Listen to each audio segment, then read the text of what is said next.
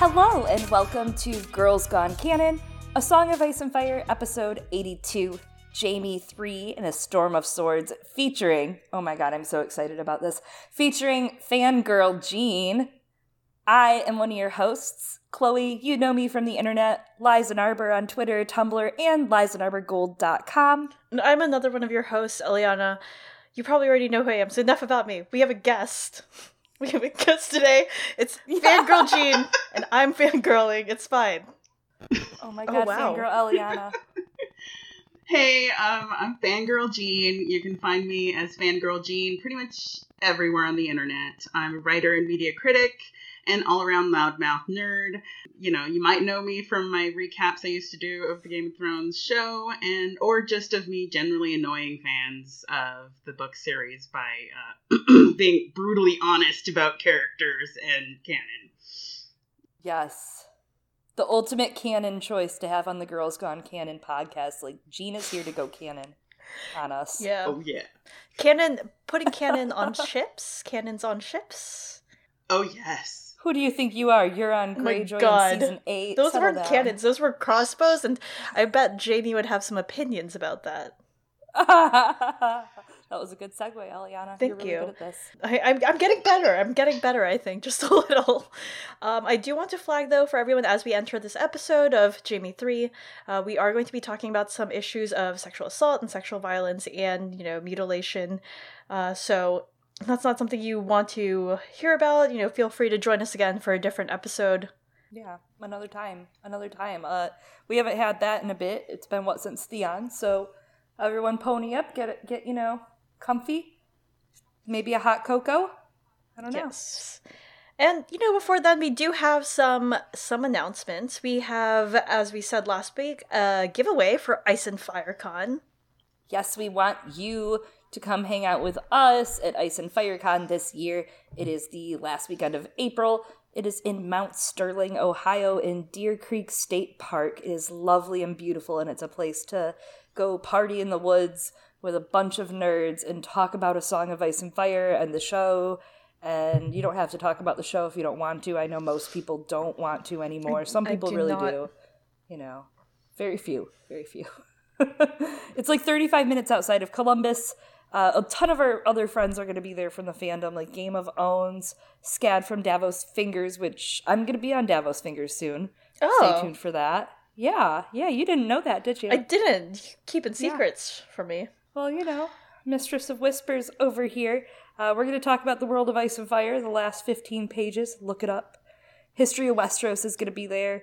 Radio Westeros, more people, so many people. There's so many fun events like tourneys. There's a tourney. A photo scavenger hunt. There's panels. There's content. And there's a couple panels we're actually on, I think. So we'll talk about those sometime in the future. But to get into the giveaway for a weekend pass, some free Girls Gone Canon merch, and a drink on us at Ice and Fire Con, alcoholic. One drink each. I will buy you one, and Eliana will buy you one. Eliana, how can they enter this giveaway? How does it happen? Tell me. I'm going to do better this week, everyone. Please send us an email with a subject line that says favorite POV. Literally put the words favorite POV in your subject line. Please include a character that is your favorite POV, but even if you don't, just put that in your subject line. And give us a short blurb. Tell us why this is your favorite POV characters / chapters, right? And then you will be entered for a random drawing, as much as we will appreciate everything that everyone sends to us, but we do not want to... I don't feel like judging. All right, I just don't. And then we are closing... This is a safe place. Yes, exactly. We are closing submissions March 1st. And we will announce March 13th, the day before Pi Day. Thank you very much to our mysterious benefactor, Illyrio Mopatis. Yes, Illyrio. And you know what? This isn't your only chance. I think that Radio Westeros, at the very least, a couple of other folks are also... have some other mysterious patrons. Maybe Yezen Zokogaz or something, right? I think it's really Illyrio just not putting all of his dragon eggs in one basket, Eliana. Smart, yes. And like the very real Illyrio, so very interesting. Yeah. Jean, who's your favorite POV? Oh God, you're making me choose. Oh, you can. Yeah, Okay, one. I'll give you 3. I'll give you 3 to 5. No. 3 to 5, which It is has pretty to generous. be 1. The choosing has always been the hardest. Oh my god. You gotta hurt me. I'll just. Okay, right now, today, my mood. That's allowed. I'm gonna say Sansa. I'm just gonna stick with it. Yeah. That was a good choice, though. They're all good choices. There isn't a bad POV to pick. Like, There's not a wrong answer to this. right? There's not a wrong answer. Yes, They're it's all, Chet. I mean, Well, they all got stuff to offer. you know, I even respect Victorian stands. Seriously. I like bricks, I mean, oh yeah. buttered Okay. toast, Whatever. ducks. Yeah, sometimes. Did you say ducks? I mean, I'm just equating things to Victorian's intelligence. Oh, okay. I was like, why would you do Ducks ducks might have been dirty like generous. that? That was generous. You're No, right. that was really rude to ducks. Don't be mean to ducks. I know. Quack. God. Quack, quack. Well, Eliana, are you gonna face your shame and tell everybody why you're sorry? Because you're leaving? yeah, You're I'm leaving like, us? am I sorry? I don't know, sorry. Not sorry? I'm leaving for good. No, not for good, just for a few weeks. I'm leaving for a fortnight. Chloe was like, what the hell? Jean, you gotta take over. This is your podcast now. Just abandoning you and leaving you in charge. I just of this got whole thing. drafted. I know, I'm like, I am The Wall is Yours, Jean Snow, and Oh my god. My watch has now begun. yeah, surprise. Maybe it'll be Jean, maybe not. Chloe's gonna replace me, and by that I mean with guess. Not guess. I don't know. Who knows? Allie? Allie? Jake? The cats? Jaehaerys and Alysanne? No, I don't know. No, Faye from Her Dark Materials and Amy and Ian from the Dark Material podcast are actually joining me for a podcast for our patron episode this month, which is going to also be shared with the public eventually. The patron episode will air by the end of February for patrons only, $5 and up, and then, of course, and that will air for the public on March 6th as well. So we will share this month. We'll be in the spirit of giving this month while Eliana steps out on us. Yes, we'll have the Dark Material podcast and half of Her Dark Materials on, and we are going to discuss The Secret Commonwealth. More of a broad discussion and just a general conversation. Faye is about to finish it. Amy and Ian have finished it recently and read it a bit, so we'll get some good insight, some introspect, just a general discussion. Can't cheat on Eliana too hard. I mean, it would only be right after what I'm doing to you, after what I'm doing to all of our listeners. It's like, I is deserve it my this. fault that you're leaving? It's not. I'm sorry. I just gotta do it for me. Do it for yourself. Maybe one day we will have a discussion about the Secret Commonwealth, because guess what? I finally finished The Beautiful Sausage. La Belle Sauvage. How, okay, no details, but just like thumbs up, thumbs down, how was it? It was very good. Thumbs up. Thumbs up. Okay, good. Well, we will definitely talk about that in detail. I don't know, maybe that'll be a future patron episode. We'll see. Maybe it'll be a future public episode, but I'm very happy you finished it. Thank you for doing this for me. I will do this thing for you. I won't put any pressure on you for the next one. You can do this on your trip. You can not do it, maybe For a year. We'll do another month or two, and then I will put pressure on you then, whatever. Okay. No big. In that time being, until that patron episode comes out, we have this episode, and then on March 6th, you'll get that patron episode going public for the public. And then Eliana will come back the next week, and on the 13th, we will announce the winner for the Ice and Fire Con giveaway, and we will jump into Jaime 4. So buckle up. We're going to dive into some emails of note into our lightning round, and then we are going to get some really awesome insight from our friend Jean here. Moving on to our emails of note, we did get a message from Rita, one of our patrons. Hey Rita. Rita said, I've been an avid listener for a while. Love the perspective that you bring to Aswath. I want to ask, do you think Jaime would have killed Aerys if it had been anyone else outside the city gates? We know Jaime was mostly spurred to action by the revelation Aerys planned on nuking the city, but he also talks about his struggle with the demand he bring Aerys his father's head. we have reason to question that Aerys would have stopped with Tywin. If it had been like Ned Stark's or Robert Baratheon's hosts outside the city, do you think anything would have turned out differently? Ooh, that's a really good question. Especially because, yes, it was to stop Aerys from burning the city, but, you know, Aerys did just say, you should kill your dad or else I'll kill you. And also, you know, there's a little pride, like he finally realized, Aerys really did that shit to my family and me.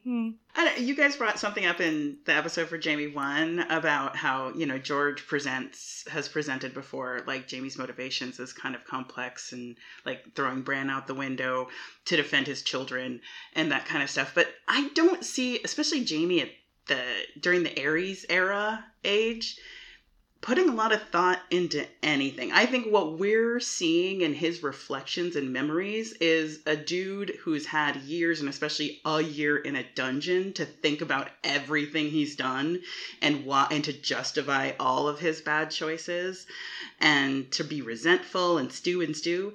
But I really see a lot of the choices, you know, of you know, getting knighted young and agreeing, you know, to get steady sister booty by agreeing to be a Kingsguard.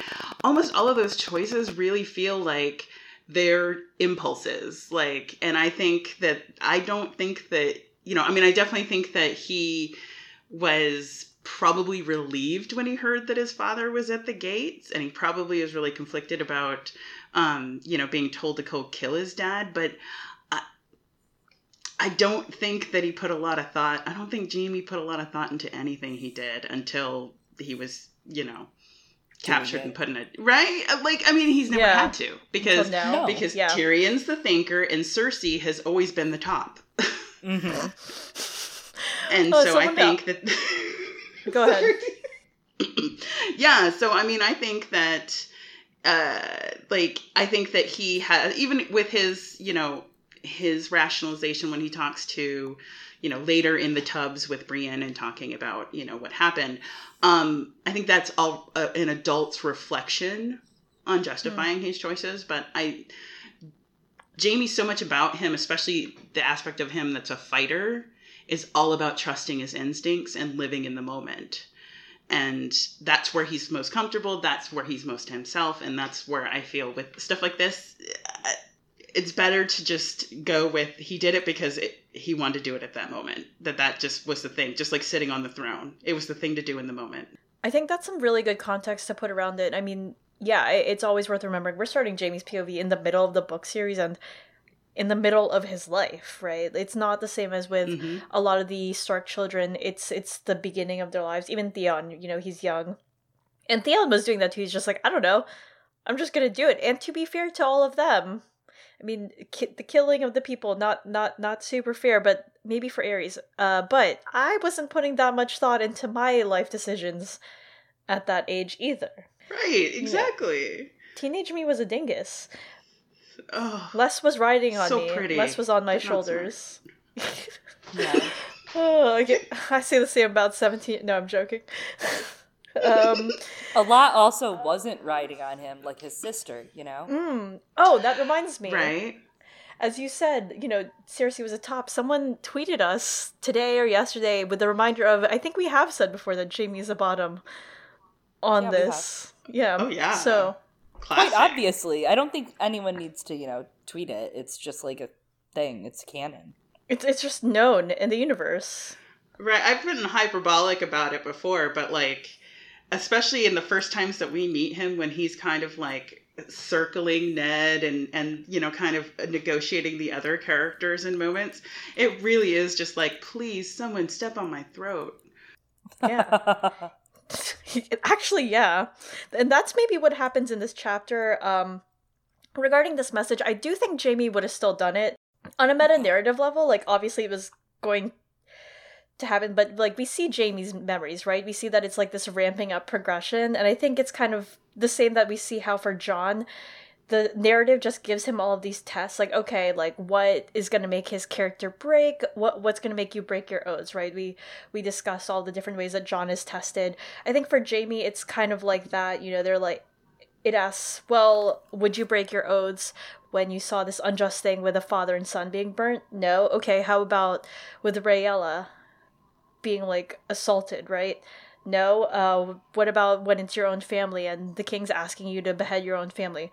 Still not then. And it's finally, I think, enough for Jaime to, like, maybe he didn't think about it that much, but like with the city at stake, and he's like, no, this is it. This is where I draw the line. And he ends up paying the price for it with his honor, his reputation.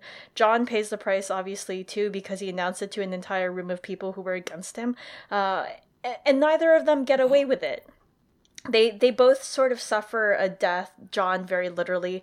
For Jaime, I think it's his identity. He stops being Jaime the Kingsguard, like the precocious prodigy white knight, and it becomes the Kingslayer. Well, and it is kind of in line with the way that George flips cliches or favorite tropes about, our ideas, our myth making about when you do the right thing, you get rewarded for doing the right thing. And in this world and in the real world, when you do the right thing, often you don't get a reward. You don't get, heralded for doing it.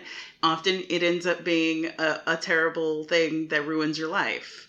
And I think great pointing out Jon for sure. I definitely see that we see a reflection of this young men or young boys being in the position of men making huge choices and fucking up, or even when they do the right thing, it ends up scarring them for life or ending their life. And I think there's definitely some echoing happening again with Jaime and Jon. Oh, so many things to talk about those two, but I'll pull back on that for now. So many podcasts, they make you talk and talk. Oh, it's always good every time. The joke lands every time. Yeah. Every time. Like, it works for every single scenario. Everyone. There are no podcasts like ours, only ours. Oh my god. Actually, we don't know about that. I mean... Anyway, so we got a message from our friend Lo. We talk about Lo. We talk about them constantly. Some days we're like, Lo, we wish you would just run the podcast because you're smarter. But don't tell Lo that we said that, though. Don't tell any of our fans we said that. Maybe that's who's going to replace me. Anyway. Oh my god. Yeah. So Lo sent us some great thoughts, expanding on Brienne and the performance of gender in the discussion last episode. Lo said, you mentioned how you could read Brienne maybe as non-binary or genderqueer, or just as a woman who doesn't fit the expectations set by society. I'm not sure how I read her, to be honest, but I can see the arguments in either directions. And Lo, of course, is someone who is an expert and does a lot of work in gender studies and also is genderqueer. So Lo says, you mentioned in the episode that it seems like Brienne doesn't exactly dislike her body since it allows her to do what she wants to do, fighting, etc. I think that the idea that trans or non-binary people dislike their body is sometimes exaggerated. This is, of course, true for some people, but other people would rather describe it as disliking how society perceives their body. If I might use myself as an example, I don't dislike my body, but it makes me uncomfortable that people assume that I'm a woman based on my body. Some trans and non-binary people want to change their body because of this discomfort, others don't. But the narrative that trans people hate their body is oversimplified and might actually do damage. And Lo actually links an article here, and we can link that as well for people to look into it. And then Lo likens it to their own experiences of being a genderqueer person, similar to how Brienne, who feels similarly in many ways to Brienne, and how people assume that based on her biology, she must personify certain traits and behave in certain ways. People who do identify as women can also feel like this. So I don't know how Brienne identifies. I think it remains somewhat unclear.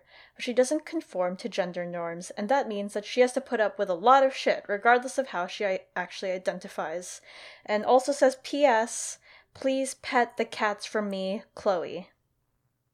That's an important part of the message. Lo also sent a follow-up with images of their own cats, so. Yes, Lo is like my cat mate from across the area here.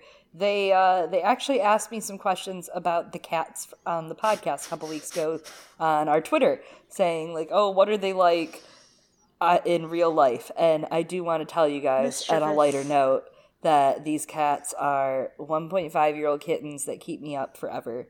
Allie is super friendly and social and lovely. She has a little baby chub just like her mom, Aw. and a cute gray stripe on her chin. And she likes to put her toys in her water bowl for safekeeping. Yup, she thinks no one will go there and get those toys and find them. And then she likes to burrow beneath things. And then Jaehaerys is bad. He's ill-behaved. He misbehaves all the time. He climbs everything. He claws things. He wants to play. He gets the mail. Very weird. He likes to play fetch. It is amazing. It should be viral, honestly. Sometimes he's so affectionate, I can't even think straight. He's very sweet. But they're the best cats. Everyone should meet them. You should meet them. You'll love them. All of you should. I'm a And fan. Jaehaerys used to be so shy. Jean, do you have cats? Any animals you would like to discuss? Yes, I have Sif and Sansa. And so, Oh. yeah. Oh. And Sansa is 2 years old. 2 years old. And Sif is 13, 14 now. She's a rescue. Aw. They're both rescues.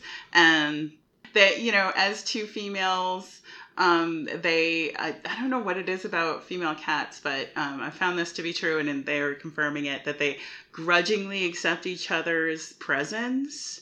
But there has been no official establishment of dominance, but it's always in flux.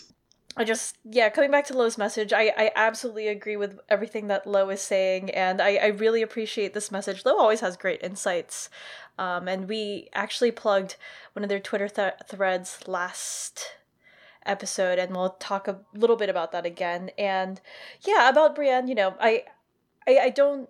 I'm sorry if I misrepresented anything. I do agree that, it's because of Brienne's body and the narratives that society imposes on Brienne, as Lo was saying, it seems more as though Brienne dislikes how she's treated because of it. I don't know, but we'll discuss it more. I need to refresh on how Brienne thinks about her body, and it's less to do, with whether or not she dislikes it so much as the way, again, society has abused her for failing to conform. We see it so much with, her quote-unquote suitors, and Hyle Hunt's gonna play a big role in how we discuss that later on. And as of right now, I think part of how Brienne differs from Jaime, this made me think, is that she internalizes the way that society views her and that hatred and kind of turns it inwards towards herself, whereas Jaime turns it outward. And that's a lot of the way that Jaime pokes at Brienne of oh, I can't believe you think this thing about honor, and is trying to get Brienne to do that. And there's a part of me that thinks maybe not for the parts about knighthood and the good values that are in society, right? But maybe Brienne could be better off with a little more outward anger at society and could learn a bit from Jaime on that front. It's almost like they change each other. Wow, what? Who would ever... They evolve together. Wait, aren't there Pokemon that... Sorry, I'm done. I was gonna say, they you put them next to each other and morph them into one, like an Animorph. I don't know. No, the Digimon. The later Digimon stages. Wait, is this Braimy? Oh my god. We always run into this problem when we're talking about a text that obviously came from a person and their perspective. And I think one of the great things that George did is he, that a lot of other people in the genre don't do, or haven't done in the past, is think about how gender informs a person and in his characters. One of the reasons I love his work is because, women don't just exist when dudes are in the room. They exist outside of the men in their lives. And he seemed to have put a lot of thought into how they, how do they live and react to the world around them. But I do think that there is, a limitation that can come from a cis writer kind of talking about something, he's only seeing maybe one spectrum of light, and that there's a whole other spectrum that he doesn't see, so he's not really addressing. So it's difficult to kind of, talk about ultraviolet range stuff when we're only seeing, just one range of light when it comes to gender in the story. I do think that he definitely he plays at the edges when it comes to Brienne and even Arya, and even to some extent Cersei, and the way that her own view of her gender is almost as an other, that in so many ways she kind of views her body as a tool, and which isn't necessarily I'm not saying that that's a trans narrative per se. I'm saying that much like Lo points out, is that cis women deal with that as well. These are different ways that women kind of negotiate living in this oppressive, violent patriarchy that is Westeros. And I think what's actually kind of the thing that I like about Brienne is that for gender, like a great example is that gender isn't really a thing, except when other people are putting it on her. So we don't really, like you said, she doesn't really have kind of like any like deep internal struggle about whether she's a woman or not. Like, it's just a thing. It's all these other dudes that put her in dresses or talk about her tits and say that she can't be a knight. And it is interesting how much Jaime's view of her and her gender is informed by Cersei. And how we learn a lot about how Cersei, excuse me, cat, sorry again. We see a lot of insight into how Cersei views her own femininity and resents her body and her femininity through the way that Jaime projects what he thinks is really upsetting Brienne, opposed to the fact that he's just an annoying fuck. Pointing that out, and how a lot of different women and characters interpret their gender in the story. It is interesting that some of the first impressions we ever get of Brienne is through Catelyn. It's this woman who absolutely embraces her gender roles and being what Westerosi society says a woman should be. Yes. And then that we get that beautiful perspective through Catelyn's eye of Brienne and thinking of Arya and the duality of seeing all of Catelyn's like love, but also fear of having a daughter like that. And I could go on a long tangent about Catelyn's fear around how much Ned indulged Arya, but that's another time. But yes. Let's hop into our lightning round. We've got lots to explore with Jean today. Woohoo! Yes. So we'll kick it off with Tyrion 2. Tyrion learns who is bankrolling some of his obstacles in King's Landing. He plans to send Shae away. Plans. Rhyming. Plans within plans. Sorry. Wrong canon. Arya 2. Arya and company come across a brotherhood of men at the Inn of the Kneeling Man, and the men take their horses for 3 golden dragons. Arya recognizes one of the men with them. It's Harwin. Bow, bow, bow, bow. Catelyn 2. Edmure goes against battle plans, but Robb does a little bit of projecting in the face of his own mistake, coming home with a not Frey wife. Ooh. I mean, on one hand. Yeah, I mean, I get it, but... Yep. Yeah. Yeah. Jon 2. Jon spends the night in Ygritte's bed. Where'd you go out? Sansa 2. Sansa is fit for a new, but dastardly, gown. Dantos tells Sansa that she should distrust the Tyrells. Arya 3. Harwin tells the tale of the trapped Tywin. Oh, sorry. Arya 3. Harwin tells the tale of the trap Tywin had laid for Eddard originally, and how the Brotherhood came to be. They plan to take Arya to Lord Beric. The Lightning Lord. Sorry. I'm sorry, it just sounds like... I love him so much. The Thunder Down Under. Sorry. Oh. Talk about that thunder dick. What? The Lightning that's what I Lord think round. of. Yeah, for real though. Any man that survives that much death, I'm just saying. Samwell 1. Sam slays another to protect him and his brothers. Tyrion 3.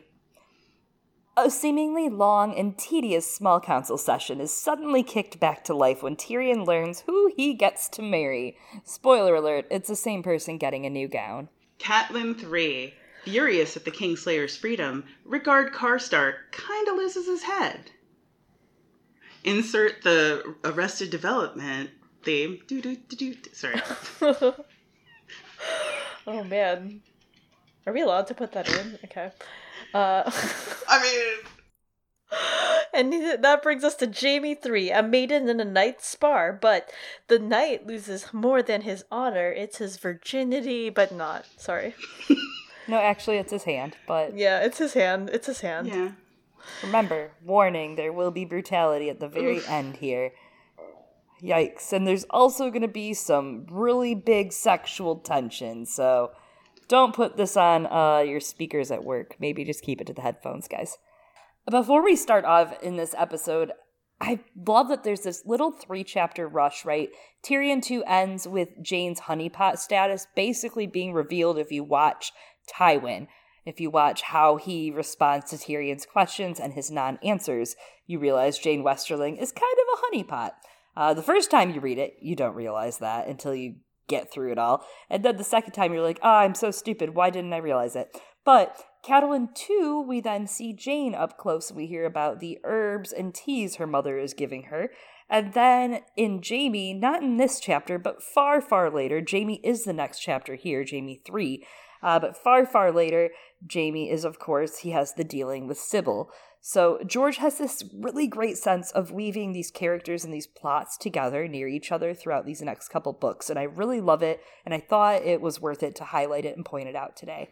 Yes. I'm excited for when we get to those exchanges. Jean, did you want to talk about this, or did you want to bring this in somewhere else, this side point that you have here? Yeah, no, I wanted to say because it's always kind of a thing. I mean, been in the fandom for a while now, and there's always a lot of discussion about Jaime and Cersei's relationship, and about whether it's love, whether it's not love, is it abuse, and who's the actual abuser. And I think that actually George does a really good job of making it very complex and kind of showing that it's not healthy. It is love in as far as these two extremely damaged, neglected children knew what love was. And I think that that's a huge factor in both their relationship and how they see love. And the best way that I can sum up, and we'll see it as we go through the chapter, especially as in how Jaime interacts with everyone, and how he views the world as kind of things that he can get what he wants, and is my old internal note that has always been, the Lannisters are capitalism. And you can really insert a whole thing about Parasite in there, as far as everything is transactional for Lannisters. And this is always an underlying weakness for all of them, in that they really do feel that they can buy anything with their gold. And that's each one of them, from Tyrion to Cersei, even to Tywin and Jaime, they view everything kind of transactional. And that's one of the ways to really kind of look at Jaime and Cersei's relationship, in that they may see it as narcissistic love, loving themselves and loving each other, but there is a transaction to it. And you see it a lot. I was going to mention again about you guys talking about Jaime 1, about how his whole focus when watching Robert drunkenly get into the wheelhouse with Cersei, which is marital rape, was not about, oh, is Cersei okay? This must be horrible. It is, I should be getting some. And that frames the tone of what their actual relationship is, as far as how sex is worked as a transaction between them. And in their discussion and argument about throwing Bran out the window, again, you saw the whole conversation was a kind of sword fight. Was, well, you fucked up because we could have fixed it this way. Well, it doesn't matter because I'll just kill everybody anyway. Well, back and forth until he fucks her and essentially wins the fight. And that everything is transactional and kind of combatant with all of them. And that really kind of embodies how Jaime views sexual and romantic and all relationships. And I think that's true of Cersei, and we'll probably discuss that more when we get to Cersei's chapters, but I think that's such a good point that I haven't really thought about, of how their entire family sees relationships through that. Yeah, and you see, especially when Jaime's interacting with with, you see it in his internal monologue with Brienne about like, if she's rude to him, well, I'll be rude back to her, and I would be nice to them, and even the humor of I'll give them back the girls because they won't expect it because I'm giving them something for free because it'll be funny. Own the libs, own the libs, Jamie. Right? Oh, you edgelord, fuck. Yeah, so.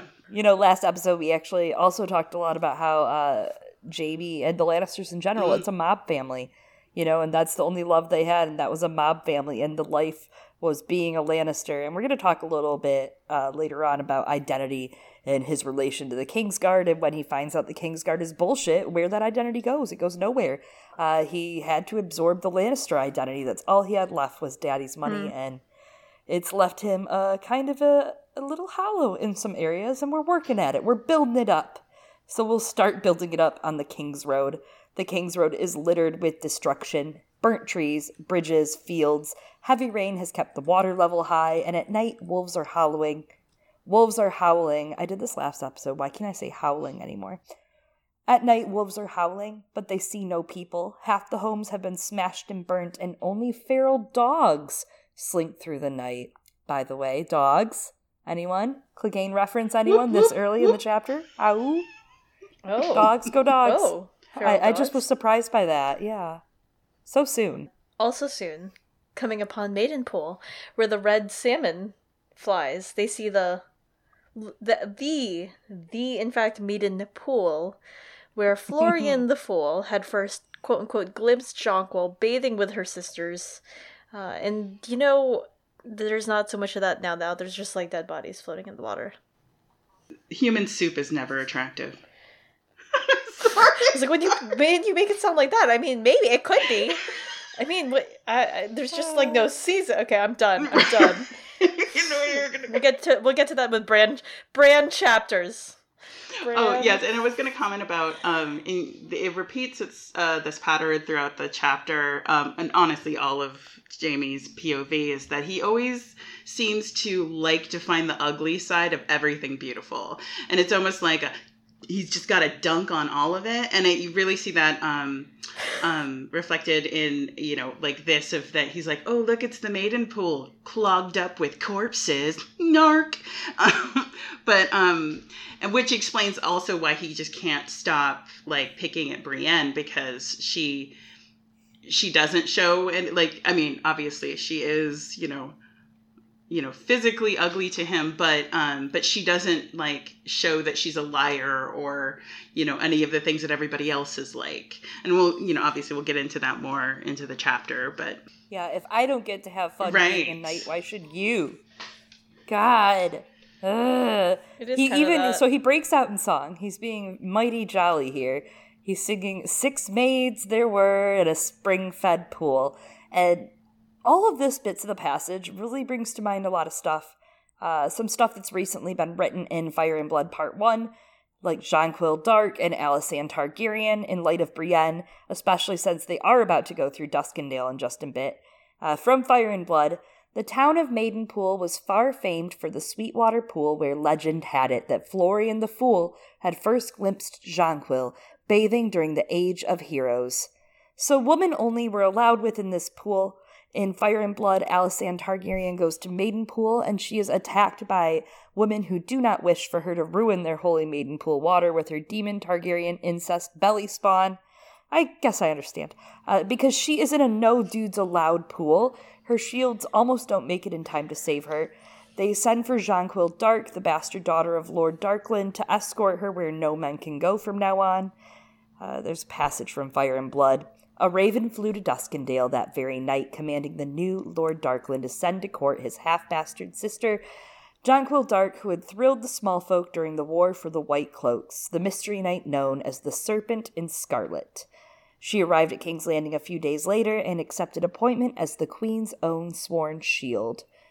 I think it's safe to say George is playing with Jaime and Brienne as a reflection of this Florian and Jonquil setup, while Jaime's not obviously Florian or Jonquil to the eye. Good-looking, nice armor, high-born, he still fits some of the premise. Jaime has a famous sword, and Brienne won in a feast for crows. She thinks of the stories she was told by her nurse, and Florian the Fool is one of them who had a famous sword, she thinks. And of course you get from the Hedge Knight, which we've talked about Brienne's connection with Duncan Egg and the Hedge Knight, where Jonquil and Florian in the puppet play are flirting, and Jonquil says, "You are no knight, I know you, you are Florian the fool," and he says, "I am, my lady, as great a fool as ever lived, and as great a knight as well. A fool and a knight, I have never heard of such a thing. Sweet lady, all men are fools, and all men are knights where women are concerned." And of course, the bathhouse of Harrenhal is a great comparison to the Pool of Maidens, where Brienne saves Jaime in the pools while giving him his name back. That's a great connection back to the bathhouse, which we'll get to in a bit. It's going to be exciting. But George has been playing with a lot of different, I think, incarnations of Brienne and Jaime throughout history, as you pointed out, with Jonquil and Florian, also with Rohan and Dunk.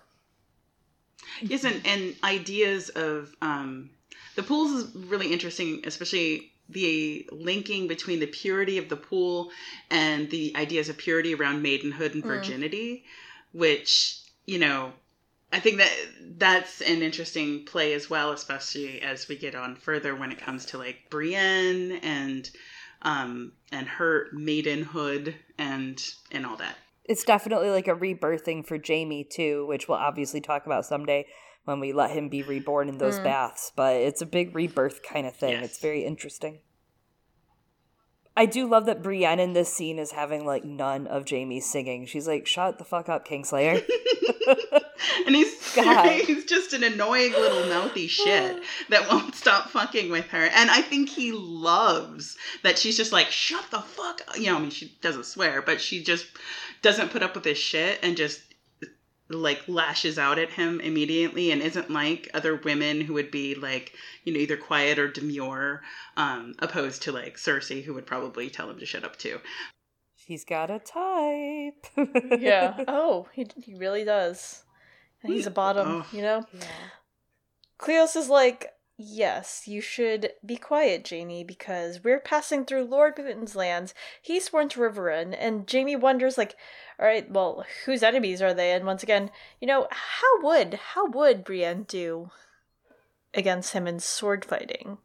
Sword fighting, sure, that's what you're thinking. He asks Brienne to unchain him, and he calls her wench, of course, and she's like, "It's Brienne." The choice of wench specifically, although he does say "milady" or something like that, "would you like to dance, milady," or something like that later. But a wench is an interesting choice of words when you think about it, the class of that. Much like dog, he's not calling her bitch, but he is putting her below him. She is just another sword that serves the Lannisters, or now she's serving the Starks, but you know, yeah.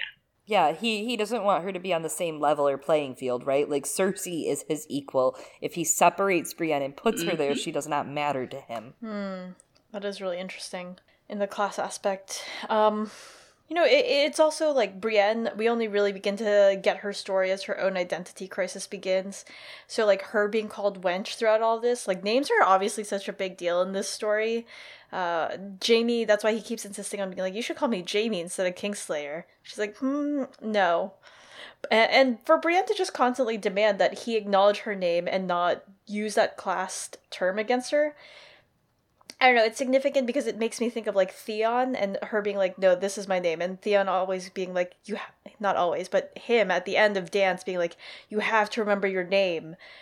So I just think it's really great that Brienne, throughout all of the Storm of Swords, she's steadfast in, like, I'm Brienne. And it's only, like, later on in her POVs, when we finally get them, that she really begins to question her allegiance, because those pools of loyalty become really, like, murky, because she's like, "I guess I'm following Jaime's orders, but they're also technically Sir Catelyn," not Sir. They're also technically Lady Catelyn's orders. I'm getting confused. Orders. So yeah, and you two are going to talk about more about names in a bit. But for now, Jaime's like, "Ooh, maybe I'll wash you in Maidenpool."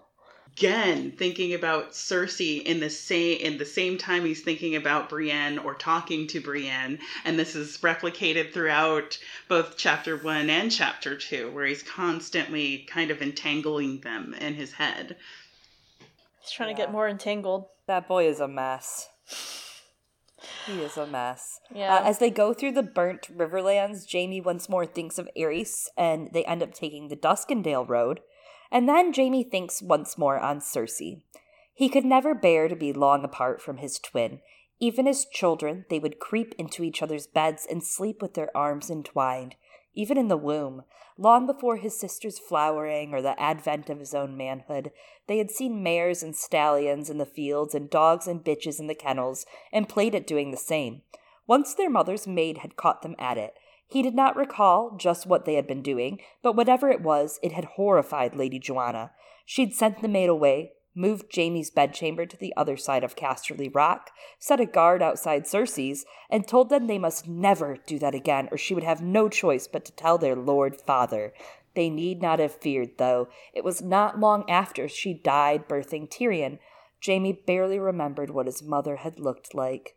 I couldn't help think about, especially with him constantly thinking about Cersei, but in this very particular way of her being entwined with his own view of himself, is thinking about how the times in which Jaime was away from Cersei, and this is obviously one of those times, this is where he changes a great deal. And I was thinking again, like how he defines himself based on Cersei in relation to Cersei, but also a really interesting and important aspect that we're going to get into shortly is the one thing that really defines him differently or separates him from Cersei and even Tyrion, who are both, Cersei is the ambitious one, Tyrion's the smart one, and he's not either of those things. He's just good with the sword, and how much, he has himself and his identity wrapped up in that sword, and how all that's going to change real soon. Yeah, there's a lot of, how do you get better when you're taking the same poison every day that keeps killing you? And getting him away from Cersei has really been instrumental in getting him to finally evolve a little bit. So much of his behavior really reflects substance abuse disorder behaviors. And we see that in toxic relationships too. But how often we see his thought pattern where he gets near something he doesn't like or is kind of ugly, Aerys, and he will just dive right back into obsessing about his sister, and how that likely is kind of how he's coped throughout his life with all of the trauma, losing his mother, losing his family, and being kind of shit on by everyone and Aerys and all of that, and that how being obsessed with Cersei and getting sex from Cersei and really kind of fixating on her like he's still 17 is kind of a way that he uses to numb himself to all the other problems. And of course now he's been away from her for over a year and it's not working, and it's going to really not work soon. Emotionally stunted for sure in that 17-year-old boy mode. Yeah. Jaime thinks that Stannis telling everyone about the incestuous relationship he has with Cersei was actually a favor. After all, the Targaryens practice incest. Why not them? I mean, the only problem is they could lose the throne. No big deal. NBD. It's only based on that claim, guys. No worries. Yeah. Just gotta they gotta get their good PR team, as it goes. I mean, that's the thing. If the political narrative wasn't so against them, but it is. There's also, the whole power aspect. Like the Targaryens had the power of dragons, and they used that to bend the societal rules to what they wanted, the religious rules. And, I mean, yes, again, PR campaign. Jaehaerys ran a very, very extensive one, which was kind of rooted in eugenics, but whatever. They had enough. A little bit. Just a bit. By the way, his wife made all of his decisions that were good. Yeah, also true. Sorry. Also true. And carry on. They had, but the Targaryens, they had enough power to overcome that really strong religious power that would have undone them. It almost did. Quite a few times in those early stages of the Targaryen conquest, as we see in Fire and Blood. But I really appreciate that A Song of Ice and Fire, people act like the seven again, I'm harping on this, it doesn't have power because it isn't magical, but it's a huge political power and force in Westeros. It comes to the forefront in Feast. It's something George has continued exploring in Fire and Blood, and Jaime doesn't seem to get this or understand why they can't get away with it, and Cersei does. And that's part of why she's like, oh, maybe I can try and make an alliance with the High Sparrow if I do this thing, but she played the game all wrong in that moment. It backfired, and, maybe it was good. Maybe it was good that everyone didn't actually know, or they didn't believe that she was sleeping with her twin brother in that moment. That wouldn't have gone well. Where's your lawyer, Cersei? Okay, I was just going to point out, I do think it is a great point to point out how the Targaryens, there really isn't much of a difference between the Targaryens and the Lannisters, especially with, Jaime. Like, those relationships, I mean, I get everybody's got, they've got their ships. I ship some of them too, but, like, it is still, like, it is horrific abuse of daughters and mothers and sisters and cousins that was happening in that family, all for political power. It was not, whatever propaganda we were told, it was all to maintain political power within one family. And what I think is actually interesting is that the Lannisters almost did it. They almost did it. And the comparisons between the two regimes are really a difference between a military authoritarian structure when it comes to dragons as being a military power versus an economic, political system. Because the Lannisters brought money. They didn't bring guns. They brought armies that they bought with their gold. And so I think that they really actually got close. The problem was that, honestly, I love Tywin. I got feelings. I love him. But one of the things I think that he did underestimate was, and honestly, what happens in Jaime in this chapter is a great example of it, is that he didn't realize that there are certain things you can't buy, and that there are that he didn't account for the cultural differences that were at play with a lot of these different houses. And I think that Cersei was smart in trying to go to the High Sparrow, but she's only so smart. Just like with Tyrion the same way. Yeah. Like they've got their strengths, but they're everything, like, oh, I gotta fit this in. Everything Tyrion says to Cersei, he should be telling himself, because he's not as smart as he thinks he is. And the feelings. But yeah, no, like, there should have been more going on with, I feel like the missteps and the mistakes that happen with the Lannister reign is not anything to do with incest, and it's not anything to do with them being inherently evil or different than anybody else. It was just strategic.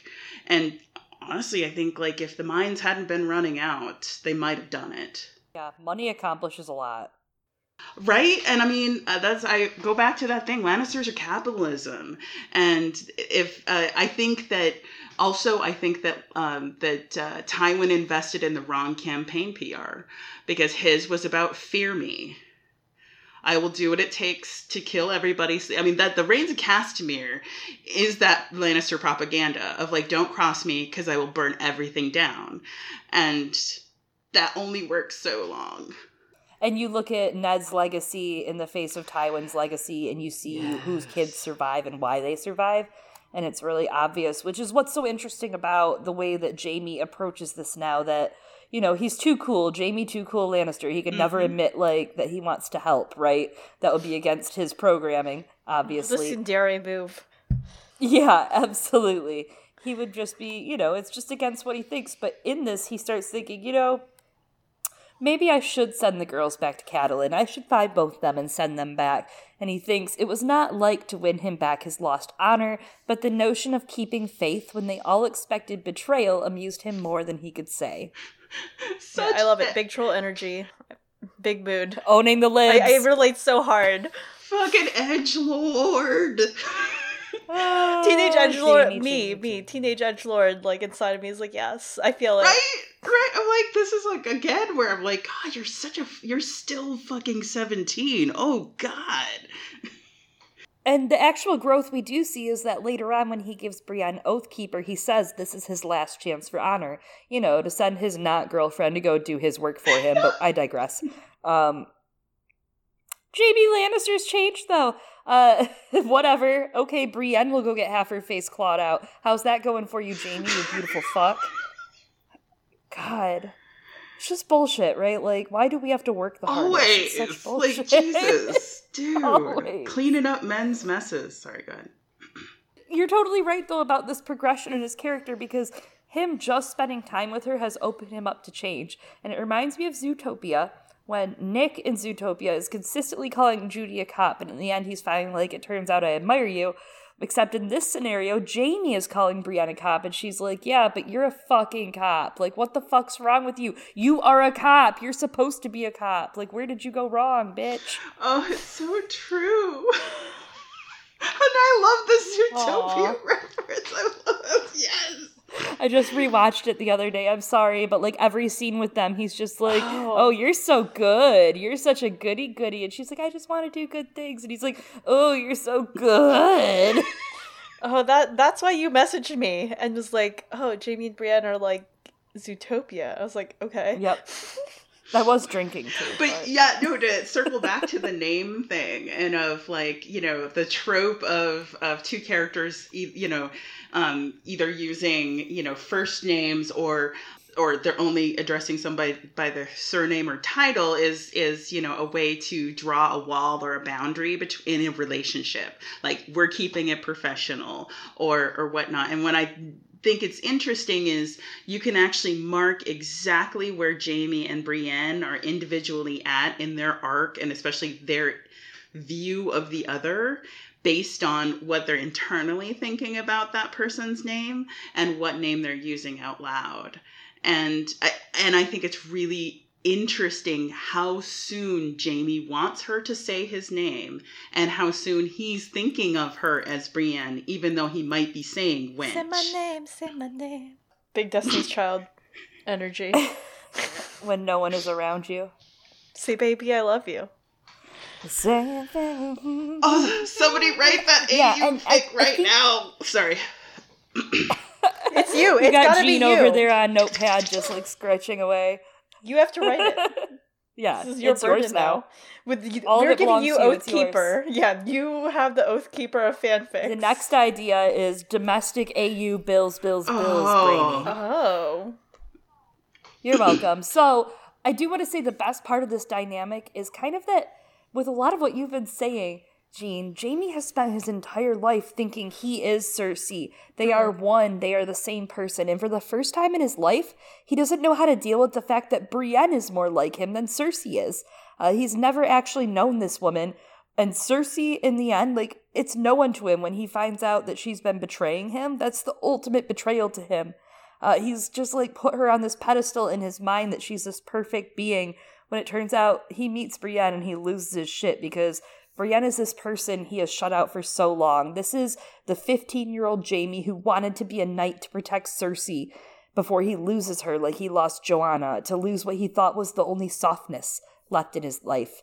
Like, when he was young, he put so much of this identity into being a Kingsguard and a knight, and those institutions failed him, like we see them failing Brienne and Sansa and Catelyn, and knighthood in general as an institution has failed. Because it can't remain pure on the honor system alone due to that Lannister capitalism, due to this feudalism that has hoarded the resources that operate that. When knighthood smote him, and when society smote him for being a knight, he put all he had left into this Lannister identity. And when Cersei betrays that, and then when Tyrion betrays that too, the very innocence that he swore and failed in many ways to protect, well, it shatters his Lannister identity as well. He's left broken, trying to reform and refine himself in the Riverlands at the crossroads. And if Brienne hadn't been in these Storm chapters, Jaime probably wouldn't be living. It's a really powerful dynamic in relationship, whether it's consummated or not. Oh, yeah. Absolutely. Are you saying Jaime's a broken man? What? No, legitimate question. Are you saying that Jaime's part of this broken man theme that's going on in the books? Yeah, absolutely. I would absolutely say yes, especially when we think about the fact that he is about to lose his hand, which is directly connected to his giant fucking phallic symbol. Yeah. And he's a man that had to be broken to become his whole person. Because absolutely, as you point out, like, he isn't a full person. And there is a lot, as we've been talking again, there is arrested development happening with him. And now that he's had to exist on his own and make choices on his own, and now he's being backed into a corner to make some really fucked up choices. Even when I like how often, and this happens in 1 and 2 as well, where he will think he's going to do something, like hit Brienne in the head with an oar, and instead he reaches it out to her. And he keeps thinking what he's going to do, and then he actually acts and does something that's instinctually good, as he will do here very shortly. I'm going to shut up now. Yeah. As they ride, Jaime hears a thrum, though, and he's like, whoa, I know that sound, everyone duck. He's like, those motherfucking crossbowmen. Those crossbowmen!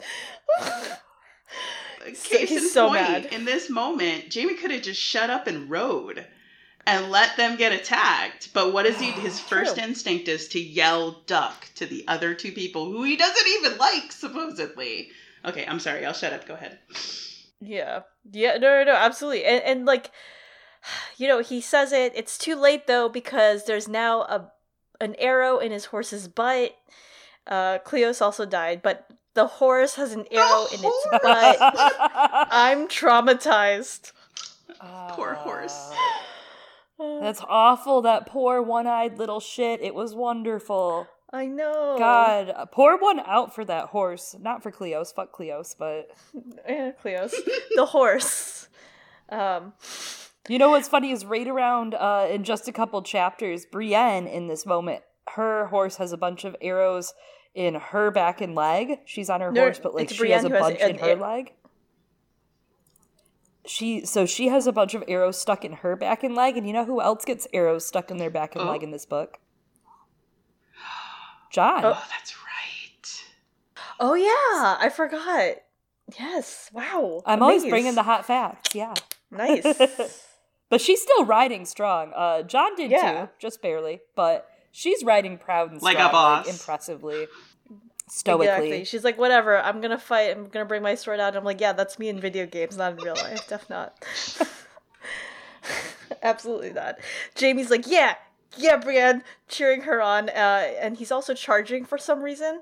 Well, he's charging as a distraction, even though he's in chains, and Brienne's charging, and she's yelling, even fall, and then Tarth, and I love that she's doing this. It reminds me of, like, that scene. It's actually really, like, a terrifying scene, but where it's also wholesome because Arya is yelling Winterfell as she hits people, and Hot Pie's yelling hot pie, and I'm like, yeah, how's hot pie? It's the best. I'll be mad if we don't get more hot pie in the books, but I think we will. The bowmen break before her, as they do before knights, and she stopped because they ran, and he's like, that's the best time to go. He goes on another tirade about the vices of bowmen. He's got feelings. Yeah, he's like, oh, those cowards. I know. He's so mad all the time. It's great. And part of it is like, is he playing it? It's like both foreshadowing, but also irony because of like Tyrion's closing chapter and, Jaime's final actions in this book, right? Which actually, again, it is a good thing that he does, freeing his brother. He doesn't think about it too much. He's like, I will do this good thing for him. Mm. Yeah. And so he offers to tend to Brienne's wounds, and she's like, I've seen this porn. Hoomst. They go find Cleos's body, and Jaime loots it. He's like, whatever, I have other cousins, and funnily enough, the other cousins are betraying him, so and Moonboy, for all he knows. And he takes Cleos's sword, and, decent drops, decent loot, some XP. Brienne refuses to let him have the sword, though. She's like, no. I know this is a rare drop for you right now, but absolutely not. They argue about, okay, then who's gonna keep watch? Jaime's like, I will make an oath when I do it. And she's like, whoa, your oaths are worthless. You swore an oath to Aerys. And Jaime then drops some hints about, but Aerys was burning people, and then he just loots Cleos anyway. Seriously, so many cousins. They make you swear and swear? Jaime was tired. Tired of her suspicions, tired of her insults, tired of her crooked teeth and her broad, spotty face and that limp, thin hair of hers. Wait a second. Is this the 10 things I hate about you speech? I love that I don't movie like your crooked so teeth much. or your broad, spotty face and your limp, thin hair. Oh, don't do that to me, because God. that's a very... Oh my No, god, that's- there's another AU. That's a variation There you of go. a Shakespearean sonnet that's all about how ugly the girl is. Oh, It God, really don't is. get into that. The layers. What is I it? think 38? so. No. It's Yeah, the it Dark is. Lady. Yeah. It's the Dark Lady sonnet. You know, obviously joining the Kingsguard as the youngest Kingsguard, so I can't even imagine the kind of hazing that happens in the Kingsguard. But then post Ares having to kneel and beg Robert to take him back, and then having Barristan the Bold look on him and Ned to look at him like he's a piece of shit, and hearing everybody whisper Kingslayer behind his back, and how so much of all this is not just about Brienne, but is this building of rage, of just being so tired. And I like the fact that it is an action of anger, but the fact that he's tired, and that is a man that is about to reach rock bottom. Yeah, and Cersei is, like, obviously the biggest instigator of that rock bottom, right? Like, that's the catalyst. That is what breaks the camel's back. And we were just talking about the Dark Lady sonnets from Shakespeare, and in Sonnet 147, he's talking about how his love for the Dark Lady has driven him mad, like to the point where he's feeling ill, and how he doesn't understand how he ever thought she was beautiful and radiant, and how her dark beauty, her evil nature now has changed those characteristics. Like, now he thinks of hell and night when he sees her. And it starts out, so different. Like in 127, yet so they mourn becoming of their woe, that every tongue says beauty should look so, is very reminiscent of Cersei. And in Sonnet 138, therefore I lie with her, and she with me, and in our faults by lies we flattered be. But bit by bit, he starts to break away from this Dark Lady. Wait, is Jaime supposed to also be in a way an embodiment of the fair youth sonnets? I think so, in a way. I don't know. Yeah. A thought that just came A from... thought for another chapter, I guess. Yeah, But yeah. just let it float there. Maybe for the bathhouse yes. chapter, you should look into Wow. Maybe. that. Just saying. For now, Jaime's grabbing the sword, and he tries to hit Brienne. I left a pause there. He's ready, and she's already ready, though, for all this, and she parries his blow, and he's like, oh, okay. Damn. Brienne tries to coax Jaime into giving her the sword, and he's like, oh, I will, and then comes at her again. Boom, boom, boom, boom, boom, boom. Sorry, that's my sexual subtext drums. It's a coming. It's a common. Because this is one of the most sexually charged scenes in all of the Song of Ice and Fire media books, all the extra stories, whatever. That's how I feel about this. I really just like the scene. It gives me the same feeling as the sparring scene between Mako and Raleigh in Pacific Rim, also one of the greatest sex scenes ever. That is technically not a sex scene, but it is also technically is, because Del Toro says he filmed this scene to the way that one would film a sex scene. So much tension. It's so steamy. So good. Yeah. This has more sexual tension than Brangelina in Mr. and Mrs. Smith, than Zorro and Elena sparring, than Batman Returns Catwoman and Batman. Like, this is raw, charged energy. This is like throw each other on the ground and lick each other's sweat off. What? Okay. I'm just giving the people what they want, Eliana. Oh, it's okay. I was thinking of the hyena licking the pug again, and I was traumatized all over spoilers. La Belle Sauvage spoilers. again. Yes. Except and, everyone's already read it except you. so true. So to make this point, which I don't think I need to make the case for, but regardless, I will bring in choice lines from this fight scene, along with some summaries of the books. But here's that first quote. The swords kissed and sprang apart and kissed again. Jaime's blood was singing. This was what he was meant for. He never felt so alive as when he was fighting, with death balanced on every stroke. And with my wrists chained together, the wench may even give me a contest for a time.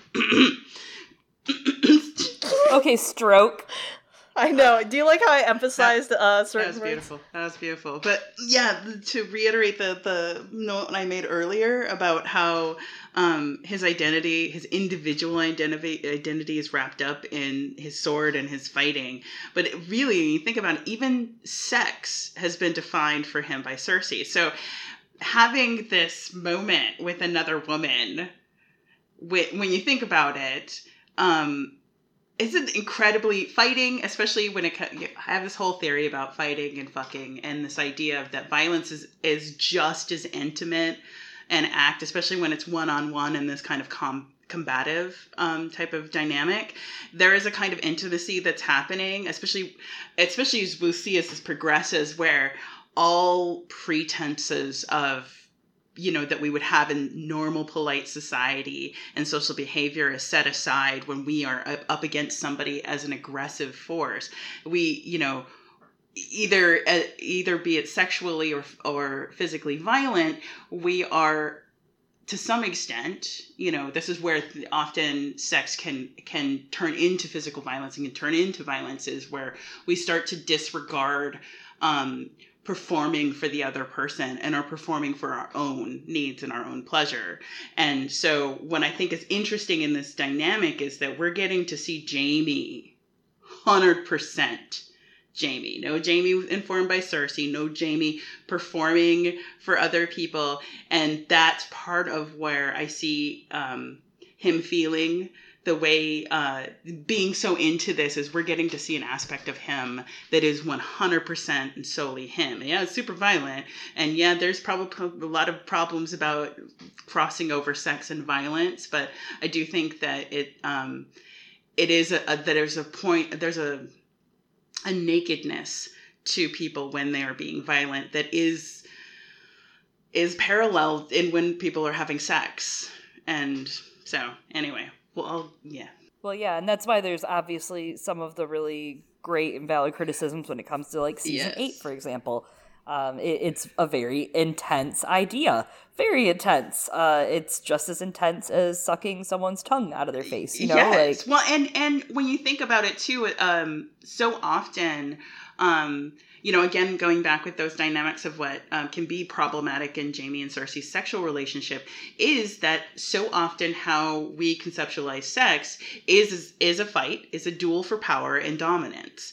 And so it's not that hard to imagine that if Jaime has looked at every transaction and relationship in his life as a fight for dominance, that he usually gives up because he's a bottom, then fighting is the purest version of his first language. Jaime thinks the length of Cleos' sword, lewd, means that he can do this. Isn't it short for shorter than what Jaime's used to? Isn't that? Are you trying to what kind of compensation plan's happening here, Jaime? High, low, overhand, he rained down steel upon her, left, right, backslash, swinging so hard that sparks flew when the swords came together. Upswing, side slash, overhand, always attacking, moving into her, step and slide, strike and step and strike, hacking, slashing, faster, faster, faster, until, breathless, he stepped back and let the point of the sword fall to the ground, giving her a moment of respite. Not half bad, he acknowledged, for a wench. She took a slow, deep breath, and her eyes watching him warily. I would not hurt you, Kingslayer. As if you could. He whirled the blade back up above his head and flew at her again, chains rattling. Quick fractionary period there. Yeah, it's like when you parry in the video games, I guess. I don't know. You get that split second where everything slows down and you get to strike back. Just had to firm things up, Yep. Yeah. Jaime loses track of time, whether the fighting goes on for hours or minutes. And then Brienne just keeps blocking his attacks as though he drives them anyway. Boom, boom, boom, boom. Sorry, that's the drums of sexual subtext gets louder. Sorry. Sexual Jumanji. So here's an interesting parallel we could explore for a second. We earlier talked about how Rohan and Dunk were an interesting kind of parallel. And right here we get Jamie pinning Brienne up against an oak tree, which we've talked in the last couple episodes about Brienne's Dunk connection. And Jamie, of course, has the Rohan Weber connection in that she is his grandmother. So keep that one on the dial. But he pinned her against an oak, cursed as she slipped away, followed her through a shallow brook half choked with fallen leaves. Steel rang, steel sang, steel screamed and sparked and scraped, and the woman started grunting like a sow at every crash, yet somehow he could not reach her. Jesus Christ, this shit writes itself. Right? It really does. Right? I don't even need a drum. I was like, I'm not... Sorry. I could just put a little huskier voice on and we could sell this for a lot of money. You could do the grunting. Like a sow. Like a sow. Oh, okay. Oh, I love that they say, like, the dance went on, and, like, the earlier passage that we pulled was just sounded like dance steps, sounded like square dancing. I know, left, right, backslash. It's making so hard. Where'd you come from? Where'd you go? Where'd you come from? Yeah. Yeah, that's what's happening here. Jean, did you want to read this comment that you have here aloud, highlighted with the "I would not hurt you, Kingslayer," off to the side? Honestly, that was just like a soft, shippy moment from me of that. A soft core moment? Was that what you were looking for? It was just that was straight, pure, 100% Jamie Brienne shipping moment of that. Like, she's like, I would never hurt you. And I'm like, she really means that, Jamie. Of all the people, including some of your family, this chick's not gonna hurt you until the last book. But, just my feelings about the fact that she, is going as hard as she is in this fight, but has no intention of hurting him, and will get echoed later in her actually sticking up for him when other people try to hurt him. Yeah, I'm just, like, afraid. I've always, like, from the beginning been on that, like, Jamie Brienne, like, train ship, but I'm just afraid. I don't... It's a Song of Ice and Fire. I can't let myself, like, feel, Oh, and they won't get a happy ending. Like, that's not I know. fair. They won't. I'm just, like, too afraid to, like... Oh, no, everything we love is going to die. Afraid. I mean, I go in this way. I know this. Like, yeah, it's all good. Part of the it's the salty and the sweet, the bitter and the beautiful. It's you just gotta. It's part of it's part of the appeal because I'm a terrible masochist. But yes, yeah. Well, and it's part of the whole entire Beauty and the Beast trope. You know what I mean? As look, I know there's been a lot of chit chat and drama sometimes around my Brienne and Jamie takes. The official stance is that, look, Jamie has gotten better, but most men tend to be trash. It's not their fault. Jamie emulates that. It reminds me of an ex that, like, I just remember he would never go buy his own toilet paper and would ask me to buy it. And one day I got so mad because he was just sitting around playing GTA and he told me to get toilet paper, and I was just like, I gotta dump this guy. Yeah. And, like, Jamie asks Brienne to go get the toilet paper all the time. That's all. Oh, my God. I'm just saying. He could go get it himself. Anyways, but I do love their dynamic. Like, obviously, you've heard me blather on this episode. I do love their dynamic. I just love Brienne more than I love Jamie is probably the problem. I don't know. I love that girl. Like, I would protect her with my fucking life. But now that Jamie would protect her with his life, I feel better about him and her. Like, they can go on a date, maybe out for an ice cream, maybe out to die. I don't know, but I'm a multi-shipper, so I can imagine everybody together. So for me, it's never really. I mean, I get the I want better for a character that I love.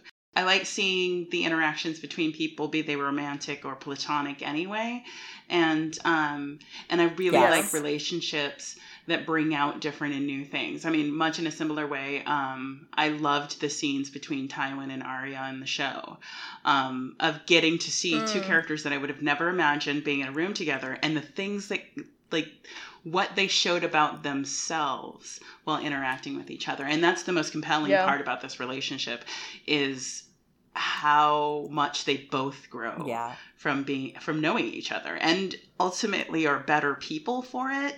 Good people, great people, I don't know. That's somebody else to judge. But what for me is the idea and the fascination with wanting to see more of their interaction and all that. Yeah. Anyway.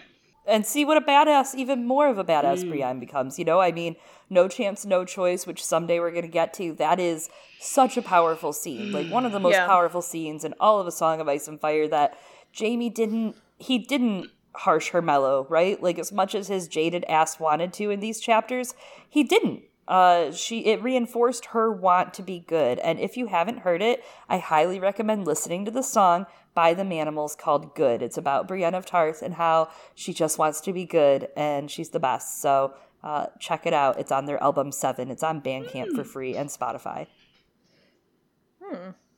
Same as how when Sam was in John's chapters and that became the podcast about Sam and not about John. That's sometimes how I feel. I'm like, but what if I just talked about Brienne here, right? Because Jaime is so impressed with Brienne's skill and he just tries to neg her for a second. It's like, for a squire. Then he asks her, may I have this dance, my lady? Come on. Brienne takes up her hand here. Right? Yeah. Right? Yeah. And Jaime's like, oh shit, she's stronger than me. He's like, ooh, this is what I want. I mean, excuse me. And then he lists in his head a bunch of people who were stronger than him. Some of them are the Cleganes. One of them is Robert Baratheon. And I do find that interesting because George has actually said that Brienne may be of similar of height to Robert when he was describing how tall she is, like over 6 feet, but not close to 7. It also reminds me of some of the things that Lo said in the Twitter thread we referenced in Jaime 2. Jaime's masculinity is tied up, like, in his skill with fighting, but it's also tied up in his strength. I do think, of course, Brienne has, like, metered some of her strength, right? It wasn't wasting it like Jaime also. He's been sitting for a while, whatever. But it also provides, like, context for why a lot of the other characters, and we'll see this in Brienne's chapters more, because that's just how we're going to talk about this, like, they cut her down constantly for not conforming to those gender norms. And at its core, like, it's because Brienne is a threat to the assumptions that hold up this patriarchal order in Westeros. She threatens the idea that men are just inherently stronger or better at fighting. You know, this idea that and it's threatening to them because they're like, oh shit, a woman, it's someone that they might not have power over, right. Exerting power over someone else. And because of that, like, when Jaime realizes it, the language is saying that, like, it chills him. Yeah, I mean, first we let them have jobs, and now they can have children, and that's it. Now they want a seat at the table? God. They want a sword? When will these women stop? When will they stop? When will we stop, Chloe? Jaime is definitely chilled, knowing Brienne is stronger. Brienne's not wearing down. Jaime is, and he falls, and the point of his sword pierces her leg, and we get this language, and I think it's important language to bring up. It's a little charged, as we've mentioned. His point scraped past her parry and hit and bit into her upper thigh. A red flower blossomed, and Jaime had an instant to savor the sight of her blood before his knee slammed into a rock. The pain was blinding. I'm not saying this is implying him popping her cherry, but they're in maiden pool. It is. Like, it is. And I wanted to point out that she actually drew blood first, penetrated him, as it were, when she sliced him above his eye. Just saying, for the record. Oh, so Brienne's pegging Jaime. Yeah, I was like, give us the Brienne and Jaime pegging story. Yeah, absolutely. In the Jaime and Brienne, shipping fandom, it's a thing. I'm just saying. The fic is out there. Oh, I'm sure. We have much to learn. We have much to learn. I hope our friends over at our Brainy keep teaching us things. Or Jaime and Brienne, is that what it is?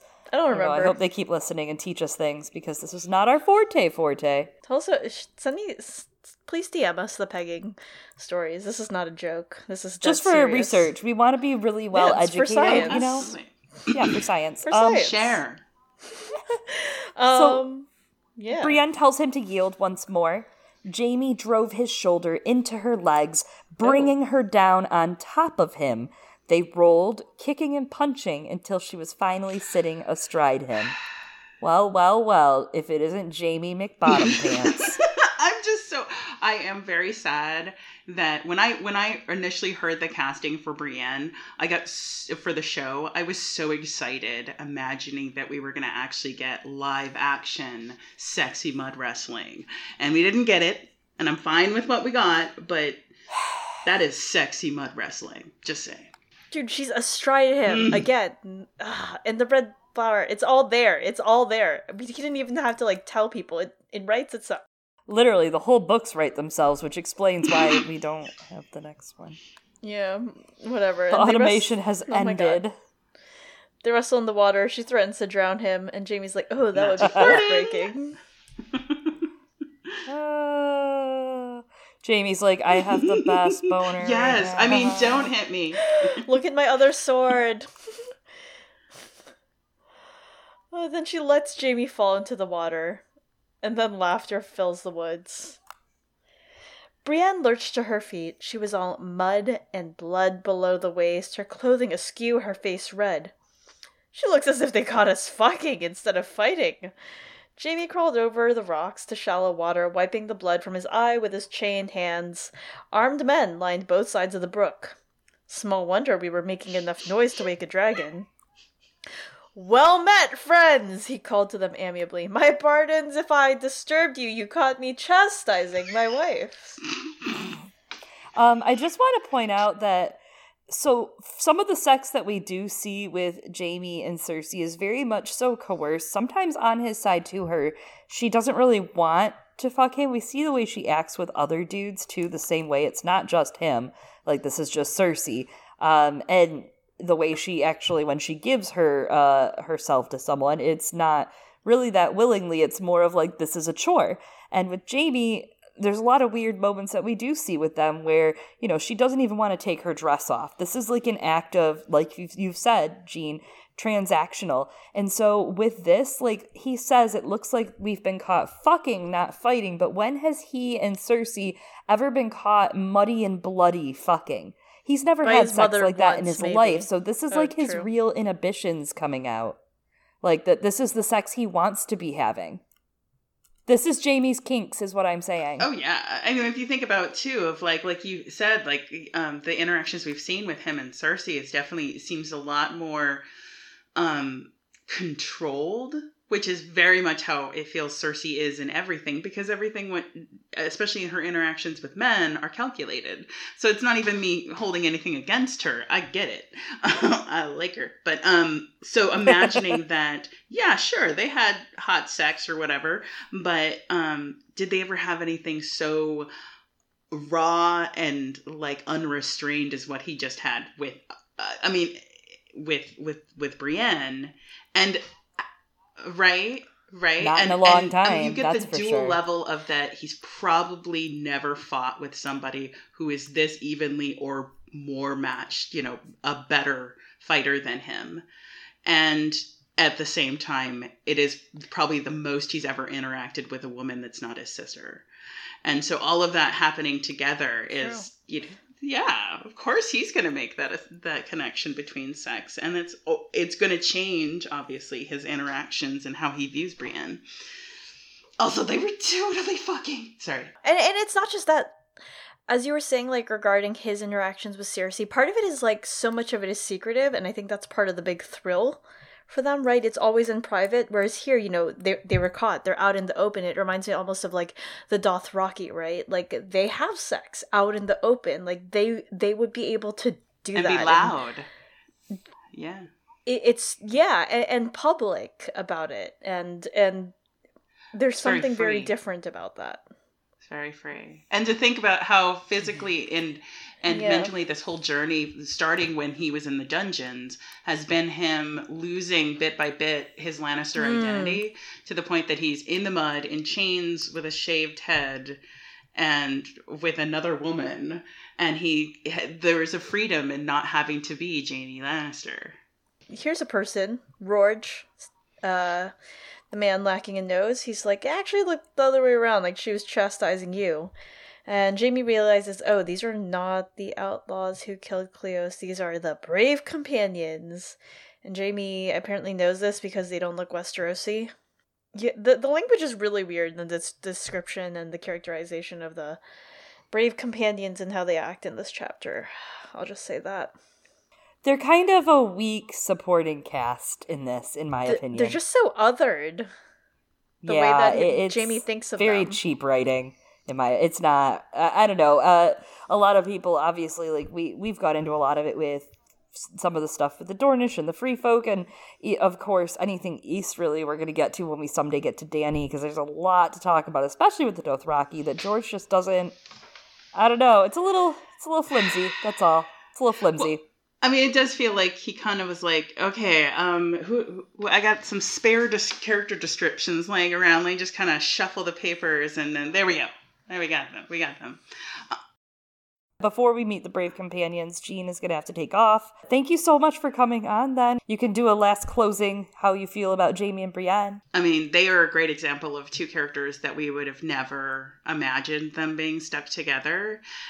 But yet, by bringing them together, we learn they themselves, and we learn so much about them, and that they change so much. And we've talked a lot about the Beauty and the Beast dynamics with Jaime and Brienne, but I think what's more interesting, or not more interesting, but less talked about, is the potential for growth that they both represent, that we do see in other characters, but we see it the most with these two. And the idea of that this world is so, I mean, I love it, but this world is so harsh, especially to good people, that when we do get moments of honesty and trust and loyalty and love, be it romantic or not, but like just honest, emotional, intimate connection between two people, it shines that brighter. And I think it shows in these unconventional or just unexpected relationships between characters like Jaime, Brienne, also Theon and Jane. We get these characters who just kind of are thrown together, and we didn't even expect to see them, and they somehow, through knowing each other and surviving something traumatic, become different and better people and improve. And I think that's one of those aspects. And we're seeing that this chapter is showing us the beginning of that journey for Jaime, because really, if Jaime had been the cold-hearted bastard that he thinks he is, he would still have his hand at the end of this chapter. Jean, thank you so much for joining us today on our Jaime 3, A Storm of Swords episode in A Song of Ice and Fire. This has been a blast. Please tell us where we can find you on the internet. What's going on with you lately? Thank you so much for inviting me. I love the podcast, and I love both of you, and this has been a huge ball of fun. You can find me at fangirljean.com. Also, you can always find me on Twitter under fangirljean. And those are the two places to find me. Again, thanks for inviting me. Yes, thank you so much, Jean. I'm so excited that you were able to join us today. And, you always have such great insights, and I'm so glad you were able to bring some of those here with us tonight. I had a revelation. Yeah. Jaime is Eleanor, and Brienne is Chidi. Think about it. Is that why I don't like Jaime? Because I'm Jaime? Is that what you're saying to me? I don't know. No, it's more just like, the idea of growth and the potential of growth. It makes me think of a lot of the lessons that are in The Good Place, but also the cynicism that Eleanor brings is absolutely so Jaime. Yeah. That's because he's afraid. Yeah. Huh. So anyways, Brienne tries to placate the Brave Companions with money, and they're like, cool, we'll take that, and we'll rape you. And then they... Oh. I know, this is a terrible deal. They insult Brienne's looks as they discuss ways to assault her, and Jaime's like, whoa, this is not okay. He asks, who is the commander here? And it's Urswick, quote-unquote, the faithful, and Jaime's like, okay. So, all of you know who I am, right? I pay my debts, I got a great credit score. Brienne here is also highborn. She's worth money. And in between all this, Jaime thinks about how Tywin calls Gregor and Amory Lorch their dogs. Like, all of them, all the people under him, he calls his, hired dogs, more or less. And then I had a moment here where I was just like, oh, okay, I get it. Now I suddenly understand why Joffrey just keeps calling Sandor, his dog. Yeah, part of it is because his nickname's the Hound, but apparently I guess he just learned this from his grandfather. Yeah, he kind of copies Tywin's moves, and it also reminded me of his Dark Materials, how servants have dogs as their demons, by the way. Now that you say that, I was like, oh. I know. I think about that constantly, and I'm like, damn. All right. So fucked up. So Jaime continues to distrust these guys. He's like, where's Vargo Hoat if you guys are the brave companions? And apparently Vargo is a few hours away, and they're like, also, don't call him Goat to his face. So Jaime learns that Vargo is now a lord of Harrenhal. What? Harrenhal? Chica, what? As Jaime asks to get his fetters removed, he starts to think that something is wrong. First off, the Bloody Mummers are serving Lord Bolton and Robb, not Tywin.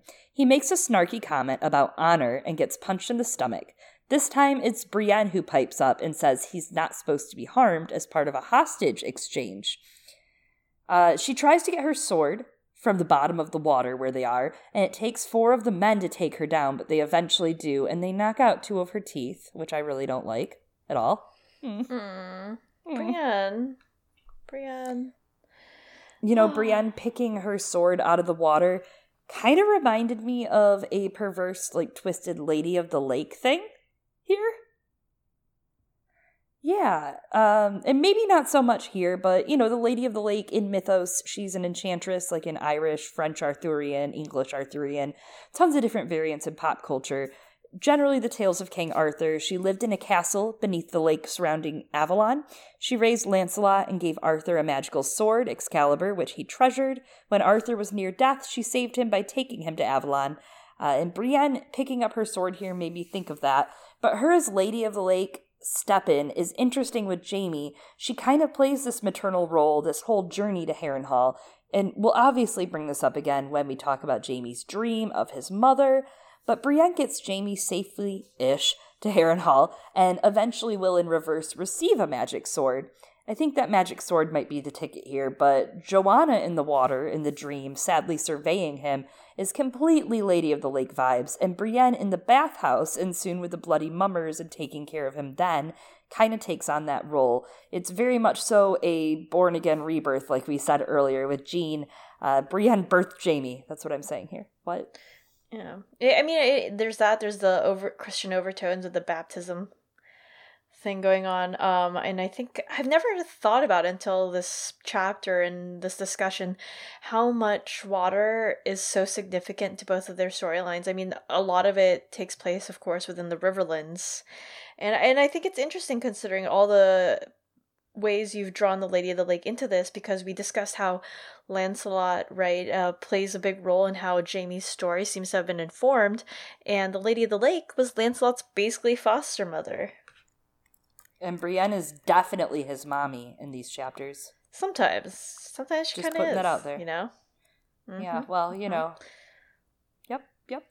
Yeah. So, Jaime pities Brienne during all of this. He's certain she's going to be raped this evening, probably by Rorge. The men are now stripping Cleos's body, anything that Jaime didn't take already, divvying his possessions up, and Rorge has stolen the surcoat that Cleos wore, the Lannister and Frey quartering, as his prize. Jaime didn't loot the whole thing. Yeah, absolutely. He just wants the coat. You gotta press X. Gotta keep pressing X, Jaime. God, Jaime. Well, he didn't want all that. And he obviously... Who the fuck would want a surcoat that has a Frey towers on it? It's true. He could that cut has it the out. Twins on it. Yeah. Come on now. Come on. Jaime notes that the arrows have punched holes in this surcoat and have punched out the lion and the twins on the surcoat. Yeah, just a note, Jean said this was also foreshadowing. Jaime whispers to Brienne that, well, I hope she's happy that she didn't arm him now, and thinks that she is a pig-stubborn bitch, but brave. She doesn't respond to him this time, but that doesn't turn him off from continuing. He tells her, don't resist them, or you'll lose more teeth. Coming back to Brienne's strength, you know, as a threat to that patriarchal order, I do think it's interesting that we get this scene here that's juxtaposed within the very same chapter as Brienne, seeing her as such a holding her own very well against one of the best fighters in the series, and that Jaime thinks of her in the same context when it comes to strength of many of the best fighters in all of A Song of Ice and Fire who are known for that strength. Like, Brienne could probably take any of these brave companions on, like, one-on-one, I think. As a group, obviously she can't, like, most people can't. that's just how groups work. Obviously, like, Jaime sees and experiences at the end of this chapter, like, the brave companions are horrific and depraved to literally anyone. They would threaten this rape to any woman, probably, but I do think it's really significant, like, on a narrative structural sense. Like, in one moment, Brienne defies a lot of those gender norms, yet the threat of sexual violence suddenly hangs over her head again here, and that the brave companions won't stop about it. It's their way of trying to reassert that patriarchal order over Brienne by trying to remind her and, like, quote-unquote put her in her place as a woman because she's a threat to that order and their power in it. And I'm not trying to contrarian you here, be contrarian at all. That's not the word. I'm not trying to be a contrarian here at all, but it is interesting. I do note that Jaime does this with Tommen as well. Later on, he tells him to go away inside. So this is a lot of how Jaime just, like, operates too. Like, that his immediate response is just, listen, if you just go away inside, it'll fix all of it. It'll all be fine. That's what I've been doing, and I'm great. Oh. Yeah, and that's not contrarian at all. That's literally the advice he gives Brienne to try and deal with this. And it comes back to all those things that you and Jean were saying earlier, like, he just turns to those memories of Cersei when things are rough. Like, when he's going away inside, in all likelihood, that's what he's doing. He's going away inside and reliving those moments with Cersei and replaying and romanticizing what they had. Yeah, absolutely. And it turns out it's a very, very toxic romanticization. It turns out that neither of them are really still in love, quote unquote, with the other. Yeah. Brienne then asks Jaime, okay, well, what would you do in this moment if you were a woman? And Jaime's like, well, if I were a woman, he thinks this internally, if I were a woman, I'd be Cersei. But then he tells her, instead, I'd make them kill me instead, or first, if I were one. Yeah, I'm sure you would, Jaime. I'm sure were the roles reversed, that is exactly what would happen. And again, this is something that he doesn't really have to worry about. He's never really been captive in this manner, where it was a serious danger. So Jaime's never really had to worry about that. He's usually had safety for the most part, besides when he fought, like, a few different things with the Kingsguard and with the Kingswood Brotherhood, or against the Kingswood. Jaime calls it right with how Cersei would react, because we do see at the end of A Clash of Kings, right? When the threat of sexual violence is hanging over the head of Cersei and everyone who's in the room during the Blackwater, Cersei reveals to Sansa, you know what? Ilyn Payne's actually here because instead of us being raped if an army comes in here, she's like, I'm gonna have Ilyn Payne kill all of us. That's her plan. Yeah. That's to keep her dignity and her respect as a woman. Yeah, then she's like, this is me having a choice, but she doesn't offer any of the other women, I guess, or Sansa that same choice, but whatever. Jaime beckons Urswick back to them. He attempts to buy him off with gold, and he even says that Brienne comes from Tarth, where there are many, many sapphires. But Urswick sees through this. He's like, do I look like an oath breaker to you, Kingslayer? And, of course, we know the answer there. Do I look like a turncloak to you? Is this an answer people want? Yes. The answer is yes. Urswick considers a trade. He's like, King's Landing is far off, though. And Tywin actually, he's like, I don't think your dad's gonna be too happy about Lord Bolton getting the Harrenhal from the Mummers. And Jaime's like, he saw right through me. So he tries to sweeten the pot with like, but what about if I also threw in a royal pardon and a knighthood? Urswick's like, I could be a sir. That would make my wife proud. My wife would be so proud of me, but I murdered her. Isn't he a nice guy? So I would want nice. to go on a date with Urswick. Like, what a strong man. Nice. Urswick. Jaime and him go on. He asks what will happen to the brave Lord Vargo Hoat if Urswick accepts this deal, and Jaime says, well, you know the song The Rains of Castamere, which is, the equivalent to, I don't think my father, the inventor of toaster strudels, would appreciate this. Urswick asks if my God. Tywin has super long arms to pull them out of Harrenhal, and Jaime's like, technically kind of. Like, it's not like Harrenhal hasn't ever fallen, and he says that the goat cannot outfight the lion, and Urswick slaps him lazily across the face. I have heard enough, Kingslayer. I would have to be a great fool indeed to believe the promises of an oath-breaker like you. He kicked his horse and galloped smartly ahead. Ares, Jaime thought resentfully. It always turns on Ares. He swayed with the motion of his horse, wishing for a sword. 2 swords would be even better. 1 for the wench and 1 for me. We'd die, but we'd take half of them down to hell with us. Brienne's not going to hell. Don't be rude.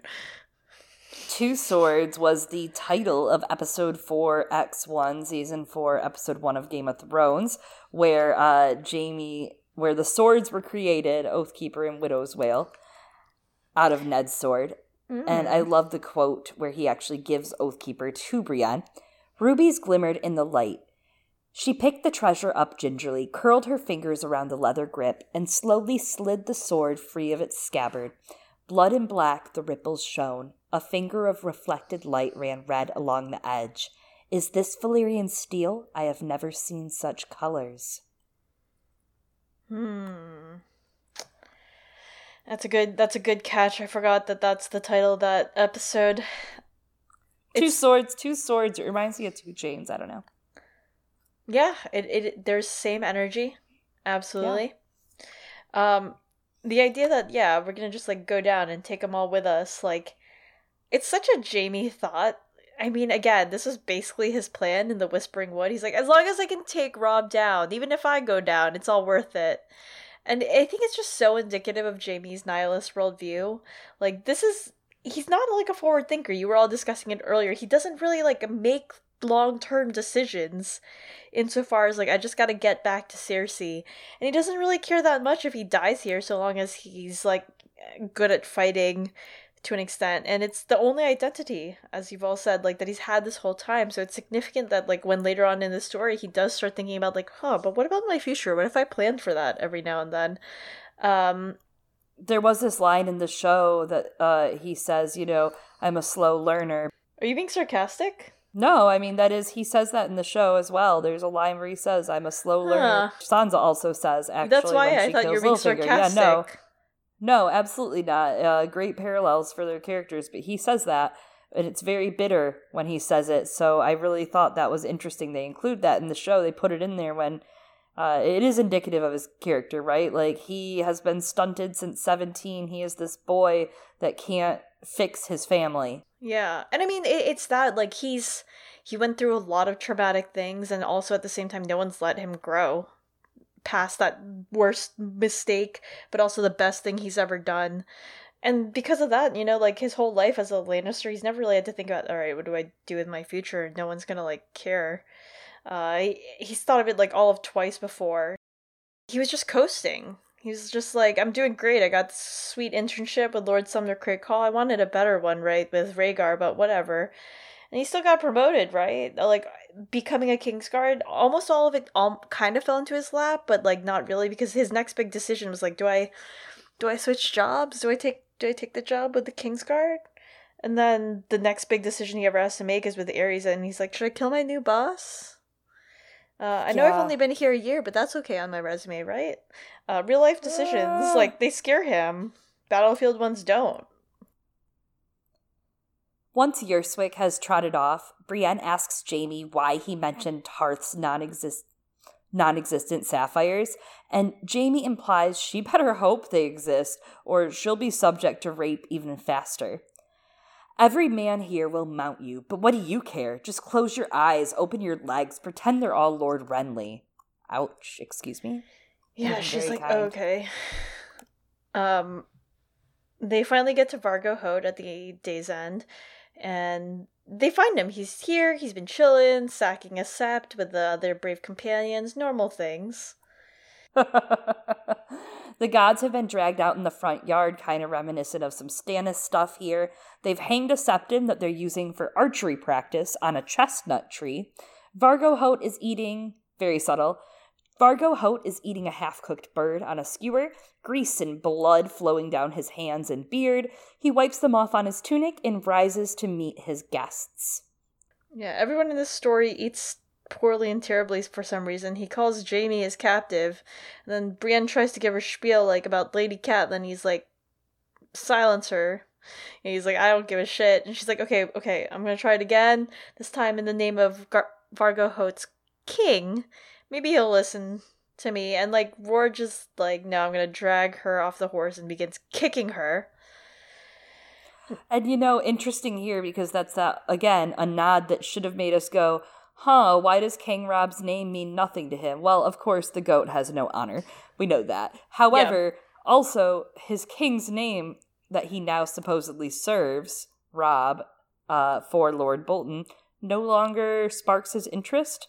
It's like, I don't serve any four-legged creatures that aren't goats. No wolves, just goats.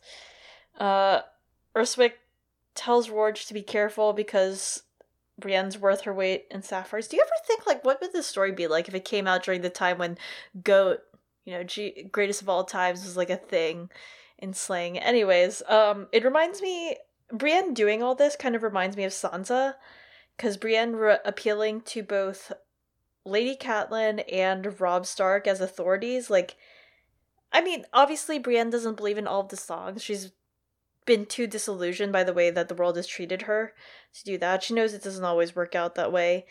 She holds on to the ideas of what knighthood should be, and she appeals to Hoat's allegiances, I think, to the Starks, because I think she still believes that those oaths are worth something to everyone that isn't Jaime. It's why she's always poking him about it. And then she gets cruelly and unjustly punished and beaten for thinking that this world order, like, that there is that order. And similar to how Sansa, right, is beaten by the knights and the Kingsguard for believing that, hey, maybe someone still holds to any sort of values. Yeah. That innocent till proven guilty kind of thing. Doesn't really work here. Yeah. So two of the men, Timon and I think it's Tagjath, take Jaime from his horse and shove him toward the fire. He thinks about grabbing one of their swords while they do this, but he's still in fetters and he'd die if they did so. Jaime was not ready to die yet, and certainly not for the likes of Brienne of Tarth. Except, Interesting. What Interesting. if? But Vargo proclaims that it is a sweet day. Jaime notes a necklace around his neck. It's coins of every shape. King, wizard, god, demon alike, different sizes, hammered and cast. Coins from every land where he has fought. I don't know, like, so Vargo Hoat's into, like, collecting? Get a fucking binder. Something I thought of earlier when you and Jean were talking about Lannister gold is that with Vargo's necklace, as we learn here, Jaime's gold isn't good here. All this gold that Vargo accepts and uses or has taken, but Jaime's gold isn't good here. Yeah, it's interesting in the context of what you're saying about, like, their capitalism. Yeah. Yeah, absolutely. That's a great point. How could I make other people work for me? Yeah, well, and Vargo Hoat won't. Yeah, and he gets it so wrong because, like, he's thinking that, Greedus Tote's the key to Vargo Hoat. He begins to offer him things. He's like, Lord Vargo, you were foolish to leave my father's service, but it is not too late to make amends. He will pay well for me, you know it. Oh, yes, said Vargo Hoat. Half the gold and Kathleen lack I shall have, but first I must send them a message. You're welcome. Thank you. I took one for the team there. I was like, what does she want to happen? Again, this is the moment where Jaime should have realized, like, oh, it turns out, like, he is in my father's employ. Like, I'm a dumb bitch. Like, Jaime doesn't think this. He doesn't realize it, but we do. Like, maybe he's not technically not in Tywin's employ. Yeah, there's a lot of 4D chess going on here. Yeah. Play every battle in your mind, Eliana. My god, leave me alone. Urswick puts him on his back. Jester and Motley then kicks Jaime's legs out from under him, and one of the archers uses Jaime's chains to keep his arms out in front of him. Zolo puts his knife down and brings out his rock. It's sharp and scythe-like. Fuck. I'm gonna try that again. It's sharp and scythe-like. The goat wants me to piss my breeches and beg his mercy, but he'll never have that pleasure. He was a Lannister of Casterly Rock, Lord Commander of the Kingsguard. No sellsword would make him scream. Sunlight ran silver along the edge of the Iraq as it came shivering down, almost too fast to see, and Jaime screamed. A couple of thoughts with this last passage. Oh, reminds me of Quentin. I see you, George. I know what you like to do with body horror. George loves his body horror and ending chapters with people screaming. He does the same thing when we get to Qyburn eventually, with Jaime's hand, with the screaming and passing out. I love that he has, some characters, he does the fake outs with horror happening to him. But it also, this chapter, very much so has that Lannister pride, right? Like the pride of the Rock, and hair grows back. I'm a lioness of the Rock. They're taking strength in their home from Casterly Rock, much like the Starks do with Winterfell here. Yeah, it's hard because their home kind of sucked to them. And regarding how the chapter closes, George writes it the same way, right? Like by just sort of intimating what happens. He doesn't say, and this is what happened. There's like the before and then suddenly someone screaming or whatever, and your mind just fills in the gap of what happens. And I obviously we know why the story and the narrative itself, right, calls for Jaime's hand to be cut off, and y'all kind of touched on this a little bit before, and I just don't understand though, Vargo Hoat, what was your long-term strategy with all this? Did you really think that this was gonna work out for you? How did you think that this was really gonna go well for you? Honestly, I really think George just needed someone to do this for his plot to continue, because I really do think, the companions are not really well etched out. I mean, they just, then they die because of Gregor and other people, and it's over and they're dead. And, that's fine, too. And I mean, obviously there's because the audience grows so sympathetic for Jaime's chapters and the way that George writes them, you end up being oh yeah, that's rad, that's gnarly, right? When Vargo Hoat gets pieces of his body cut off and fed to him, and I know that's horrible and terrible, but I mean, that's just how it's written and played out, but just not on the meta level. I'm just Vargo Hoat, what were you thinking? Why'd you do this? This is so dumb. Anyway. Yeah, it wasn't smart, but maybe he's not playing 4D chess. No, you're right, he's not. He's only on 3D chess, not 4D. He's playing 1D chess, dude. True. Maybe. He's playing Minesweeper at most, and he's my failing God. each game. Yo, Minesweeper's hard, okay? It's not that hard. I'm just a dingus. Another question.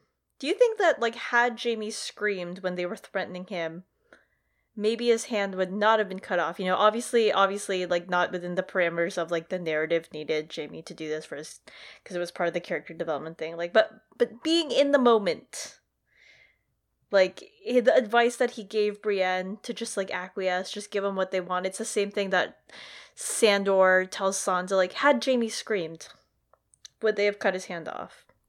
A question. Yeah, that's interesting, because the very thing he told Brienne, no, absolutely not. But it's what he told Brienne, and I think it really ties into that idea of his masculinity we keep talking about, on how, his sword hand is everything. And for Jaime, Brienne getting raped, he doesn't understand what that's like. He doesn't understand what that means, that he's telling her to become a shell of a being just to get through someone using her and against her will. He's underestimating what that does to a person, but also at the same time estimating that you can just go away inside during that when several men are brutalizing you. He's just so flippantly regarding it.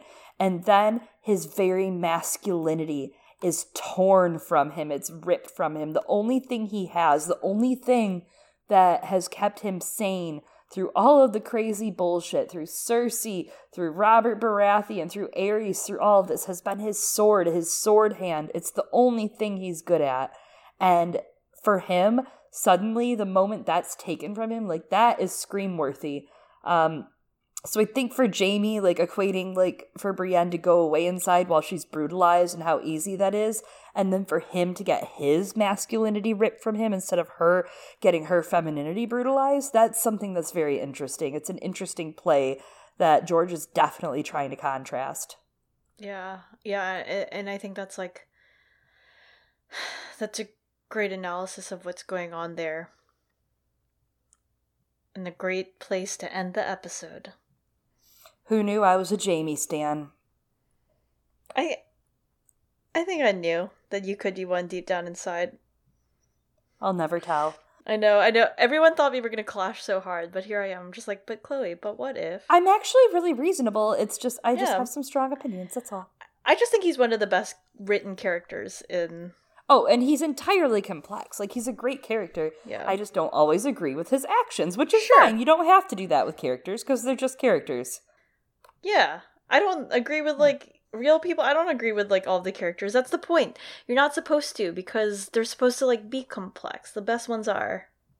Yeah, absolutely. Well, you can catch us with some complex characters. Maybe not Eliana. Eliana's going to be gone. Oh, that's right. That's part of... See, this is me. This is me doing things that maybe the audience doesn't want. I'm complex. See, maybe Eliana's not your favorite character, but she's definitely complex. So Eliana will be gone for just a little bit. She's taking a little detour trip away from the podcast. We'll give her some time off. We'll allow it. She has some PTO saved up. So while Eliana is out of town, I will be doing a Patreon episode with Faye from Her Dark Materials and Amy and Ian from the Dark Material podcast. Really excited about that. We'll be covering Philip Pullman's The Secret Commonwealth, the second Book of Dust, talking about some general thoughts on that and our initial reactions while we wait for Eliana to come back to discuss La Belle Sauvage.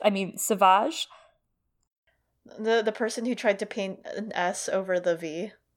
I was like... Me. I feel that. Yes, and okay, I'm gonna be real. It is my fault for not having been caught up on the books, but I am kind of jealous. I'm like, I want to hang out with Faye and Ian and Amy. They're so cool. Well, you know what you have to do in order to do that, so... Not go on this trip. Well, another thing we'll be missing out on is Jaime 4. Jaime 4 will not be up on March 6th. We will put the Secret Commonwealth episode out for the public. Our patrons are sharing this month, and we are so grateful for that. Thank you to our patrons over at patreon.com/girlsgonecanon. Jaime 4 will come out on the 13th of March, and that is also when we will be announcing our giveaway winner for our Ice and Fire Con Girls Gone Canon Weekend Extravaganza. So stay tuned, more for that. Wish Eliana some safe travels. Yes, and keep up with whenever those episodes come out, right? Like, I know it sounds like a slightly crazy schedule, but if you follow us on social media, you'll know when those all come out. Find us at Girls Gone Canon, CANON, over on Twitter. And hey, maybe you have some thoughts on this episode or things to expand on. You can find us at girlsgonecanon@gmail.com. Or maybe you want to send us cat pics. Or other animals. We love the animal pictures, so please send us your pets. As well as our social media, you can find us on our podcast platforms. We are hosted on Podbean. You can also check in on our RSS feed on Apple Podcasts, Google Play, Spotify, and Acast and Stitcher. Yes. And thank you so much for tuning in this week, you guys. Thank you so much to Fangirl Jean for joining us this week. This was a treat. I was so excited to have Jean on, and I just thought that she was just going to be a great guest, and I think she really nailed it with a lot of the in-depth and different lenses, right, of looking at Jaime's character. And, someone send us those pegging fanfics. Yes, please send us the pegging fanfics. Yeah, that's girlsgonecanon@gmail.com. As always, you guys, I've been Chloe, one of your hosts. And I've been Eliana, another one of your hosts.